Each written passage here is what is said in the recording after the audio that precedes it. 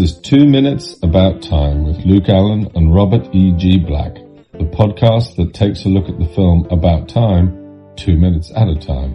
I am Richard Curtis, and I hope you enjoy it.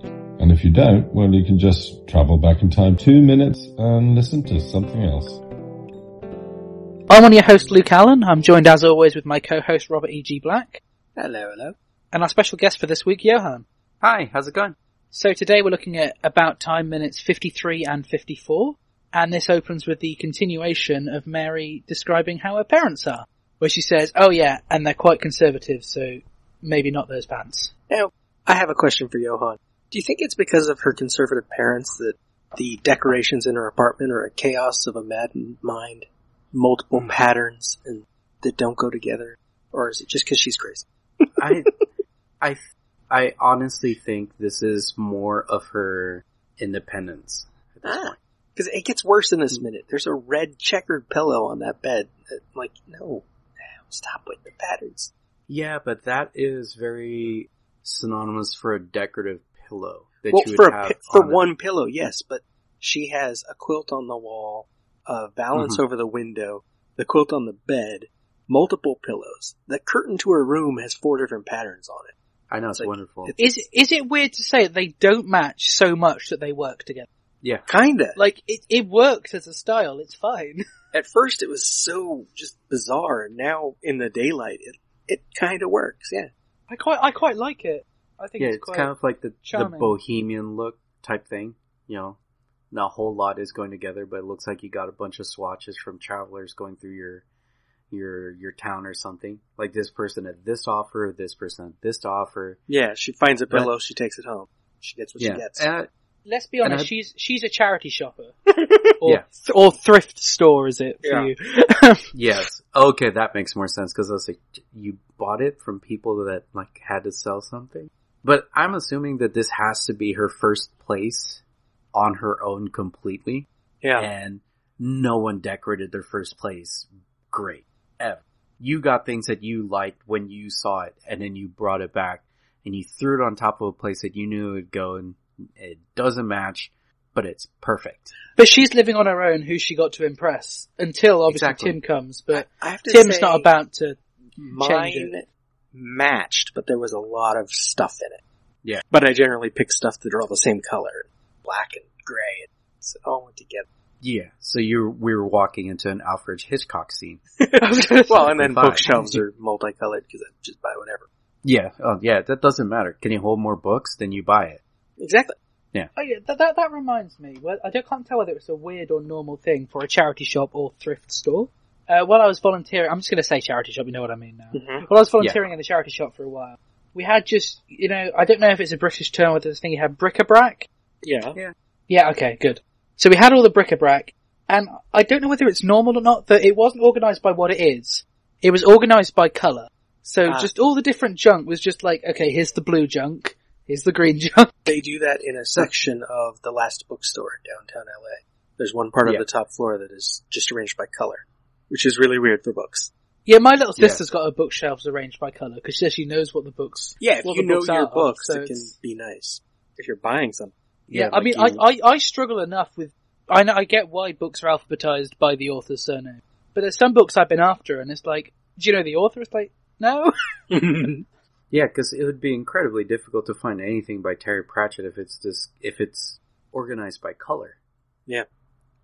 Like Raising Steam and Thud are already 2 different colors that aren't next to each other. Right. So, yeah. I think the best way to organize your bookshelves is like Bill Nye in this film and have all the books facing the wrong direction. Yes, you can't even read the titles. I need a book. Grab one. Doesn't matter. That is just, I don't like it when movies or anything does that. It just, I would rather have nothing on the spine than the idea of grabbing a book by its page. Well, I imagine that these stacks of books facing the wrong direction were books he was done with. Yeah. And he just had tons of them he just hadn't gotten rid of. I Because the think ones on he the shelves probably- you can see. Yeah, I think he probably reads books as many of us watch films, in the sense of, you finish with that one, you're too tired to put it back, so you leave it on the side by the TV. Yeah. And next thing you know, you've got a big stack He's of got them. stacks. Yeah. So, cause he's got because it'd be hard to keep track of time when you're a time traveler. It's just, he's reading and he just places it down and then eventually it's like, oh, I guess this is where the books are now. Well, and it's his room. He can do what he wants. I guess. I mean, when he found out that his dad could time travel, and when I noticed the book, it's all spines out, so, and he said that he read them all, so. Yeah. I don't know. So, she says maybe not those pants. Tim says, okay, yeah. Okay, could you just stole them? And Mary just goes up to him and goes up to it and just says, come on up. And so the way that Tim says what in this moment, right? Richard Curtis hated it. He said it was too aggressive. I love it. And then Emma Freud defended it. Bill Nighy jokingly on the commentary was like, oh, that's awful, that's so out of character, and he was just having a laugh with him. I don't think anyone really minds, but that's just how Bill Nighy is, really. And apparently while he was doing up his trousers, while she was doing up his trousers, in one of the outtakes she gets his boxers caught in the zip. And so she ended up being like really, really careful for the rest of it. And I think that's all of my notes for this minute. There's a part in this scene, or this minute, that my girlfriend was like really biting her nails at, because after the oral sex joke and the parents coming up, she is eye level to his crotch, trying to fix the trousers. Yes! And then I thought they were going to walk in. Joke gonna be... Exactly. Yeah. And then she was just like, dare I say, if it were an American film, I feel like if this were an American they'd walk in. rom-com, they'd walk in at that point. Because it does, and the dad would have been Eugene I only noticed that this time, because I would say I'm naive most of the time. So it was only watching the film this time I was like, oh yeah. Yeah. It's a very cliche joke, and this is where you introduce her dad being Eugene Levy. Like, it's played, in a way it's played out, but it's depending on the actors, it can work. But the fact that they kind of teased that joke, and it's like, no, this isn't a movie with that joke. And everything was going so fast, like, is it this going to be when they walk in? This going to be walk in? Is this going to, like... No, they're going to have the better joke of this conversation. Yeah. But there's parts where, like, are the parents going to walk in when they have another conversation about sex, like what not to say and all that? And then the culmination of the joke is, come on up. Yeah. Like, I think it sold it pretty well. Yeah, I think it worked. And I think it would have felt quite out of place had they gone with a sex gag like that. I think even the mentions of oral sex and stuff is near enough the knuckle for this film. Mm-hmm. Yeah. And you're already see how far you go on the rating of this podcast too, in this minute. Yeah. I think I'm gonna say the words, but I think the Latin term I'm bleeping. I haven't quite decided. Well, I bleeped the word earlier on, so I guess it's fair to bleep. Oh, then you have to this time. I can't. Yeah. This is a sentence I didn't think. A conversation I'd be having. There's your title. Yeah, we'll bleep it, but the title will be we bleep. Title's fine. It's just spelled out. And I like the fact. So. I mean, actually, it's probably better that I read the lines before saying the line that I like. That probably makes more sense. So, come on up. Yeah. What? I'm sorry, they don't like waiting. Okay, do I live here? Mary, definitely not. Tim, are we having sex? Yeah, but not oral. I wasn't going to mention oral. Okay, good. Don't. How do you think that was going to come up? He says, could you help me with this, please? And she says, I don't know, but if it does, just deny it completely. He says, who's going to bring it up? Your dad? Tim? Had any with my daughter recently? I mean, I think the fact that he said that they were conservative, and then him going to use the Latin word is quite a good... I don't know. I felt that was... Well, and after the previous conversation, it's interesting that he doesn't assume that's what she means by oral. That's true. There are ways we could look into this, but I'd rather not. In his narration in the future, he's presenting himself as a giver. And Mary says, well, you never know. It's just... Yeah, I mean, how would this... You'd hope it wouldn't come up. You'd assume that even the mention of whether they were sleeping together wouldn't really come up. Not in the first conversation, no. Yeah, because with the parents being so conservative, it becomes one of those, do you want to know the answer? Yeah. Because there's 3 different levels, or 3 different types of parents I can see this type of question being really weird. So there's this parents who are not going to bridge that question because they don't want to know the answer. That'd be my parents. Yeah. They wouldn't ask because they don't want to hear the answer. Yeah. Then there's the more freely, me and my daughter have talked about sex, where they ask and they just judge you based on what the answer is. Yeah. Because are you as open to what it is? Like, are you like my daughter? Are you completely different?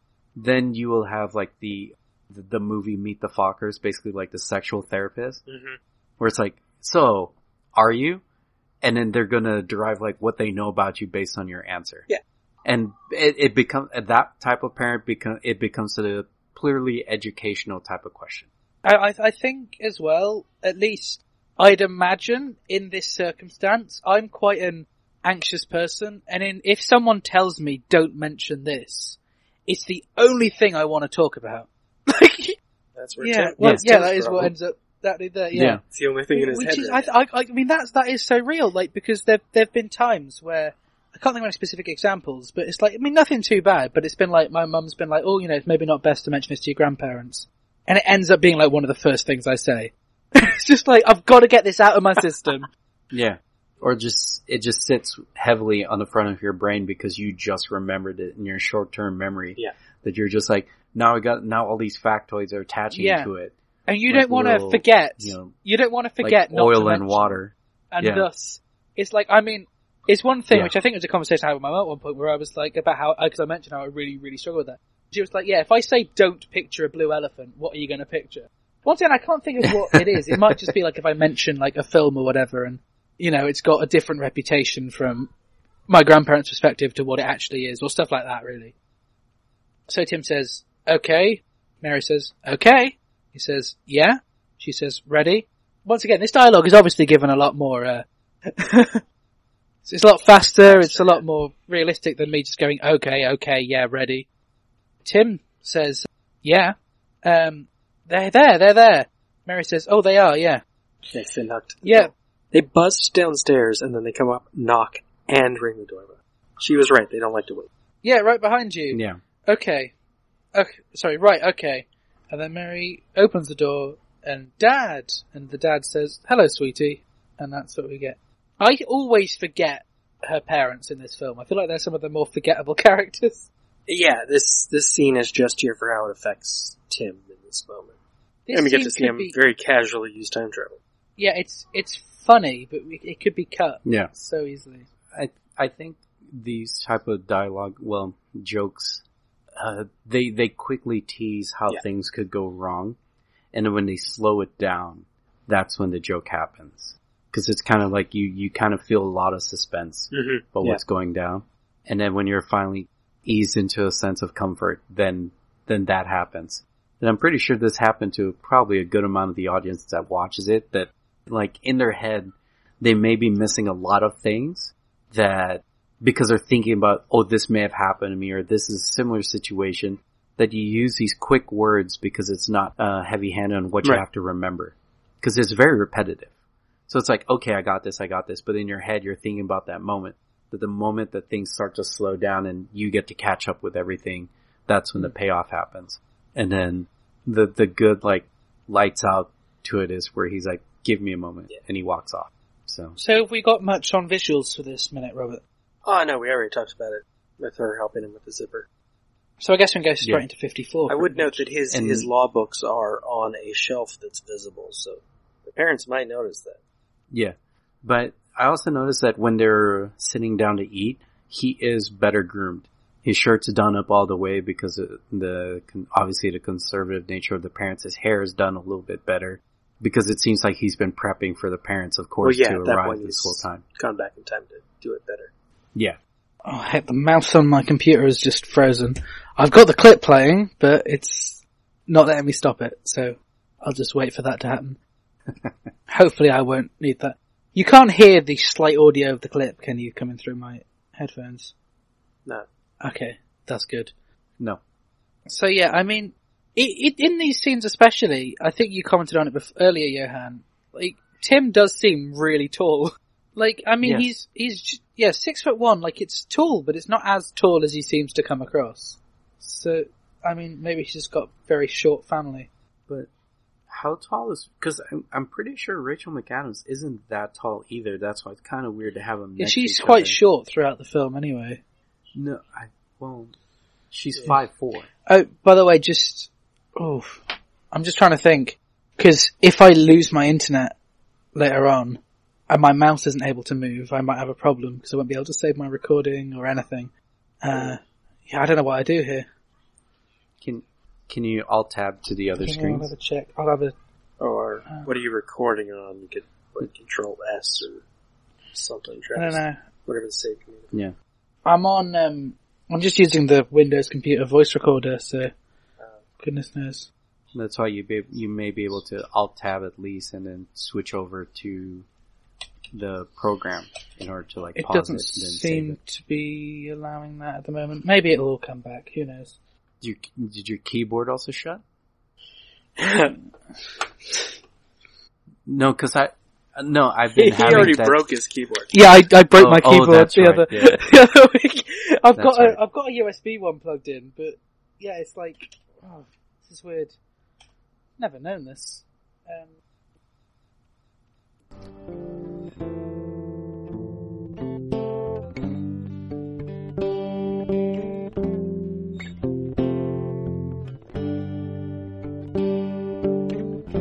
In case the listeners notice, as they probably will, that this conversation has suddenly changed and cut and things have messed around, my computer has hated me ever since I poured water over it a couple of days ago. So I think we're all back to normal here, but if not, then that's why. So could you explain what happens for the rest of that minute while I load up? You got to the end of 53. And Dad said, "Hello, sweetie." Mary kisses him, and then we're at minute 54. Yeah, they were about to sit down at 54 for their lunch. She says, Mom says, "Hi, honey." Yeah, because my mouse froze when I loaded up minute 54, so that makes sense. That's a really good point for my computer to crash. Well done, computer, for saving it to that moment. And now we wait for Google Chrome to decide to open. I need to figure out how to stop Discord from opening on startup. You can disable it. Yeah, there should be a easy setting for that. For some reason, yeah, I'll have a fiddle with that. Microsoft Teams and Skype for Business also open up on startup. I've never used Skype for Business at all. I think I click on it accidentally once and then it starts up doing it every time I log on now. So we meet the parents, which we did meet at the end of 53. Mm-hmm. Oh, thank goodness. My minute wasn't playing for a second and it was like my mouse was working but nothing else was. Anything could go wrong here. So she says, Mum, and the mum says, "Hi, honey." And she says, "Oh, this is Tim." Tim says, "Hello, sir, Mum." And Mum says, "Hi." The dad says, "Well, should we come back when you haven't got any company?" Or that line always confuses me. But I guess it's the conservative parent thing because they're not gonna leave and come back. They want Tim to leave, isn't it? That's what that line means. And they don't want to be the ones to send him off. Like, they think they are being polite by not making him leave, but they want him to leave. Yeah, because they're hardly gonna, I mean, you don't know how long they're staying for, but they're hardly gonna have travelled from America and be like, "You know what, we've come to see you, but we'll leave for a bit." Like, it's... So then Mary breaks all of her rules and says, "Oh well, that would be quite difficult because Tim actually lives here." Yes. The mum says, "Really? With you?" And Tim says, "Yeah, but no oral sex, I promise you." I like that. They are even really bad at this.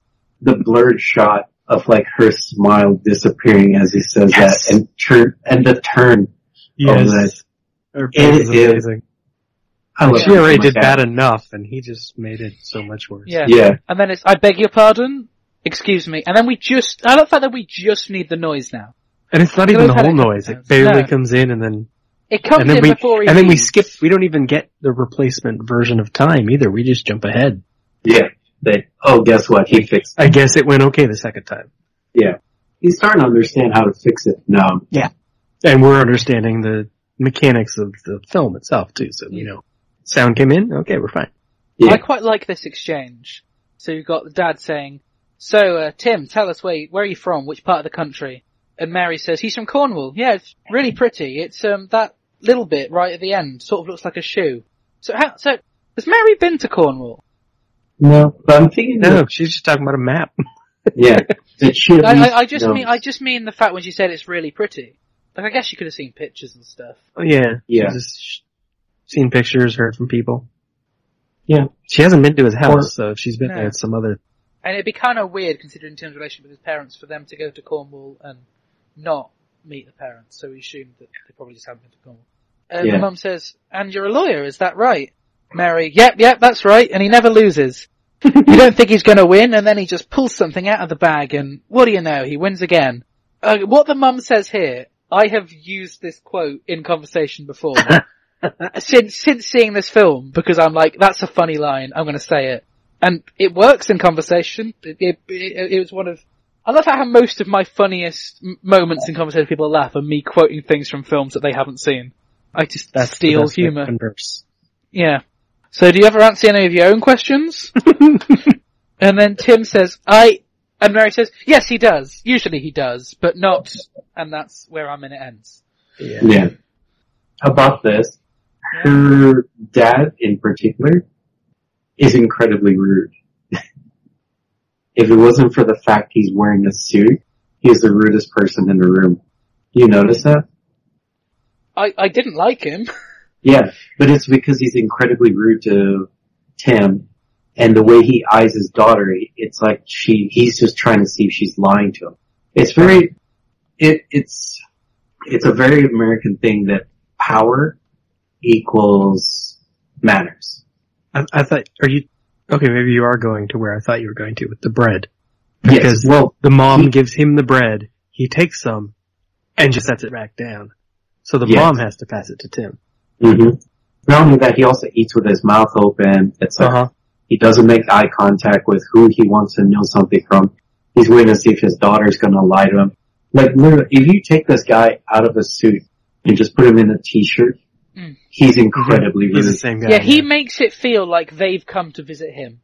Yes. And actually, one thing I'm interested in is, obviously, you guys know this better with the American background.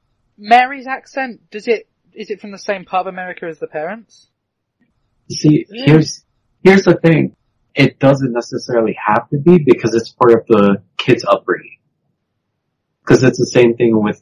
Yeah, because they could have grown up in a different place than she grew up. Yeah, of course, yeah. Yeah. It's like, I do not have the same accent around people that my grandmother does. It's just so much that your accent doesn't necessarily define where you come from in such a way when it comes to America, because everybody's got a different accent. Okay. Like slang that never existed in that area, but someone can bring it over.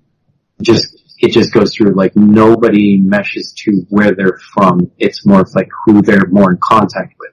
So at this point, it seems like, I think, based on how things are, Mary's found a way to talk with her friends, not around her parents.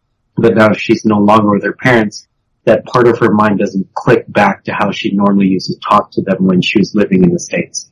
So it doesn't matter that she doesn't speak the same as them, is now that she's no longer around them, she speaks the way she does when she's not around them.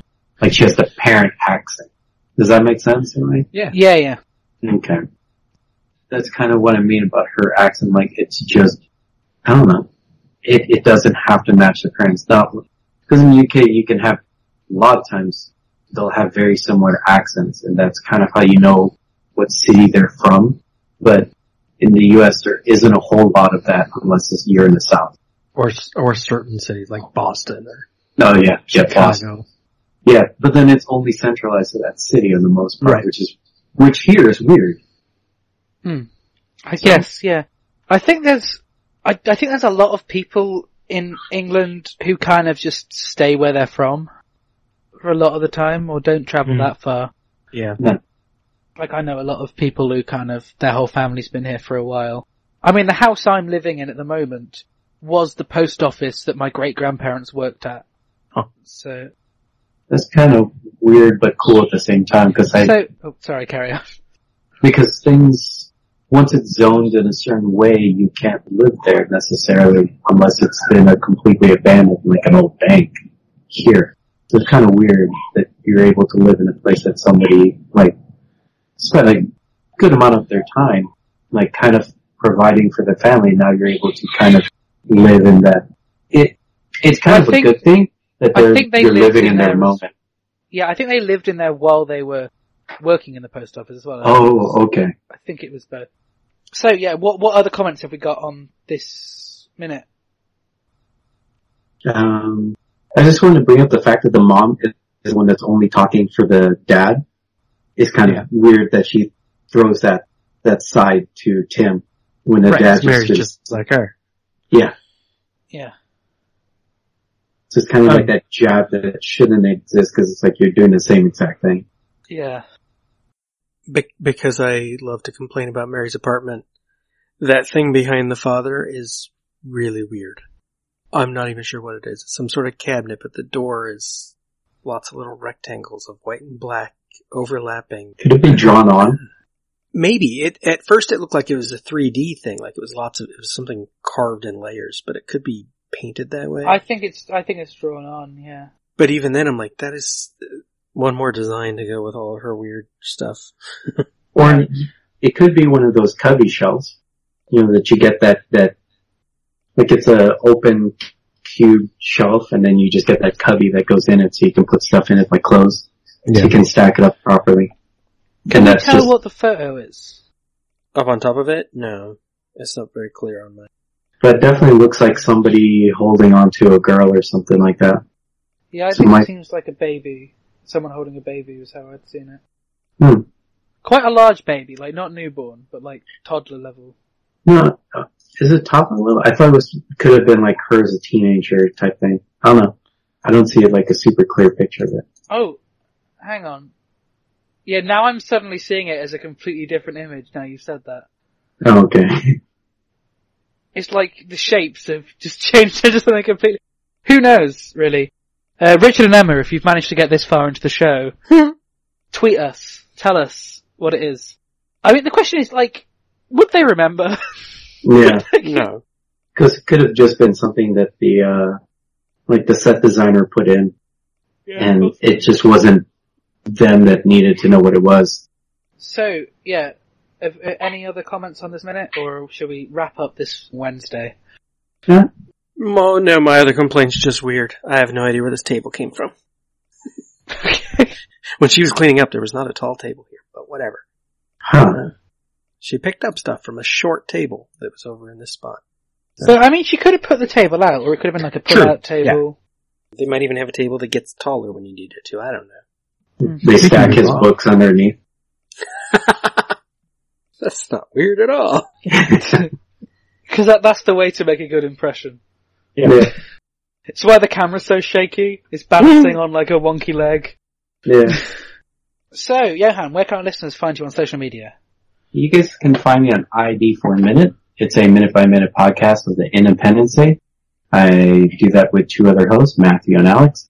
I also had a previous podcast called the Roughneck Minute. It was about Starship Troopers.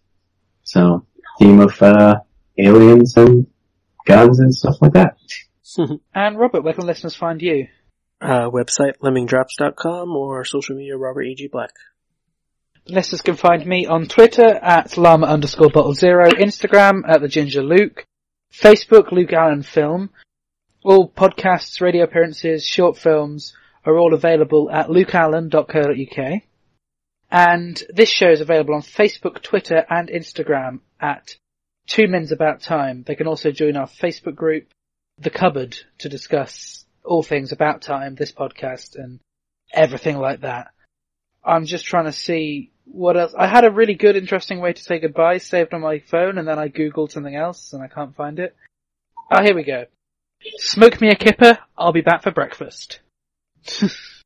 I don't know. Yeah, I didn't get that one. No, I didn't either. It just sounded very different. different. That's a British one, isn't it?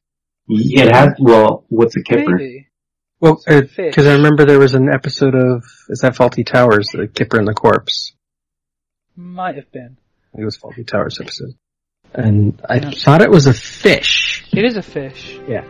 It's like, for some reason I kept misplacing the smoked fish. And a dead cat. The 2 Minutes About Time theme is performed by Ethan O'Mahony and is a cover of the About Time theme, originally composed by Nick Laird-Close.